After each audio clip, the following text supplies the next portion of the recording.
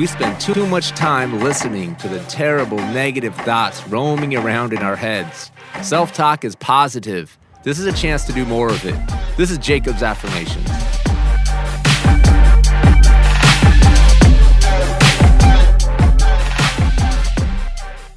Here we go. Jacob's Affirmations. We're still at it. I'm doing this because I know it's helping people.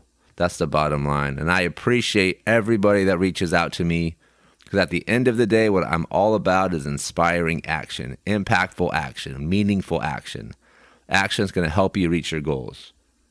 So thank you guys. But let's keep talking about the magic of thinking big. It's a big deal. And today we're going to talk about our environment.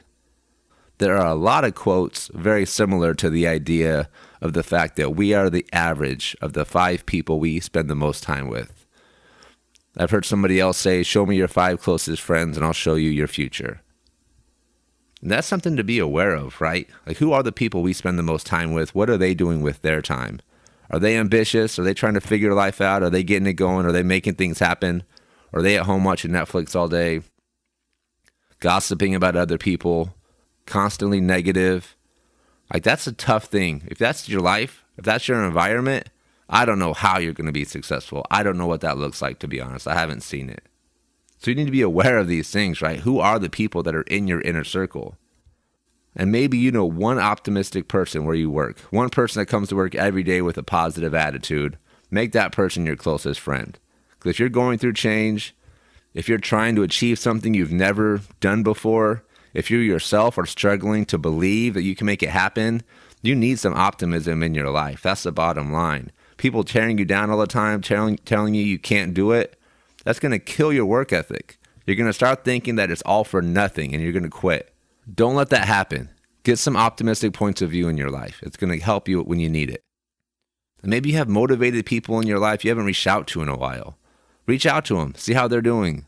See what steps they've taken to be successful. Offering to buy someone a cup of coffee can go a long ways. And then extending it by offering them some sort of value, right? Let them know how you can help them out. Maybe there's a small task you can do to take work off their plate. And they'll appreciate that, right? You offering to help at no charge for free. And it's going to allow you an opportunity to have somebody ambitious in your inner circle.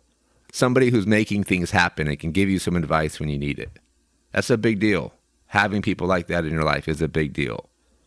But we can also learn from history. Who are the people in history that have accomplished great things? We think about our heroes. They aren't people that had easy lives.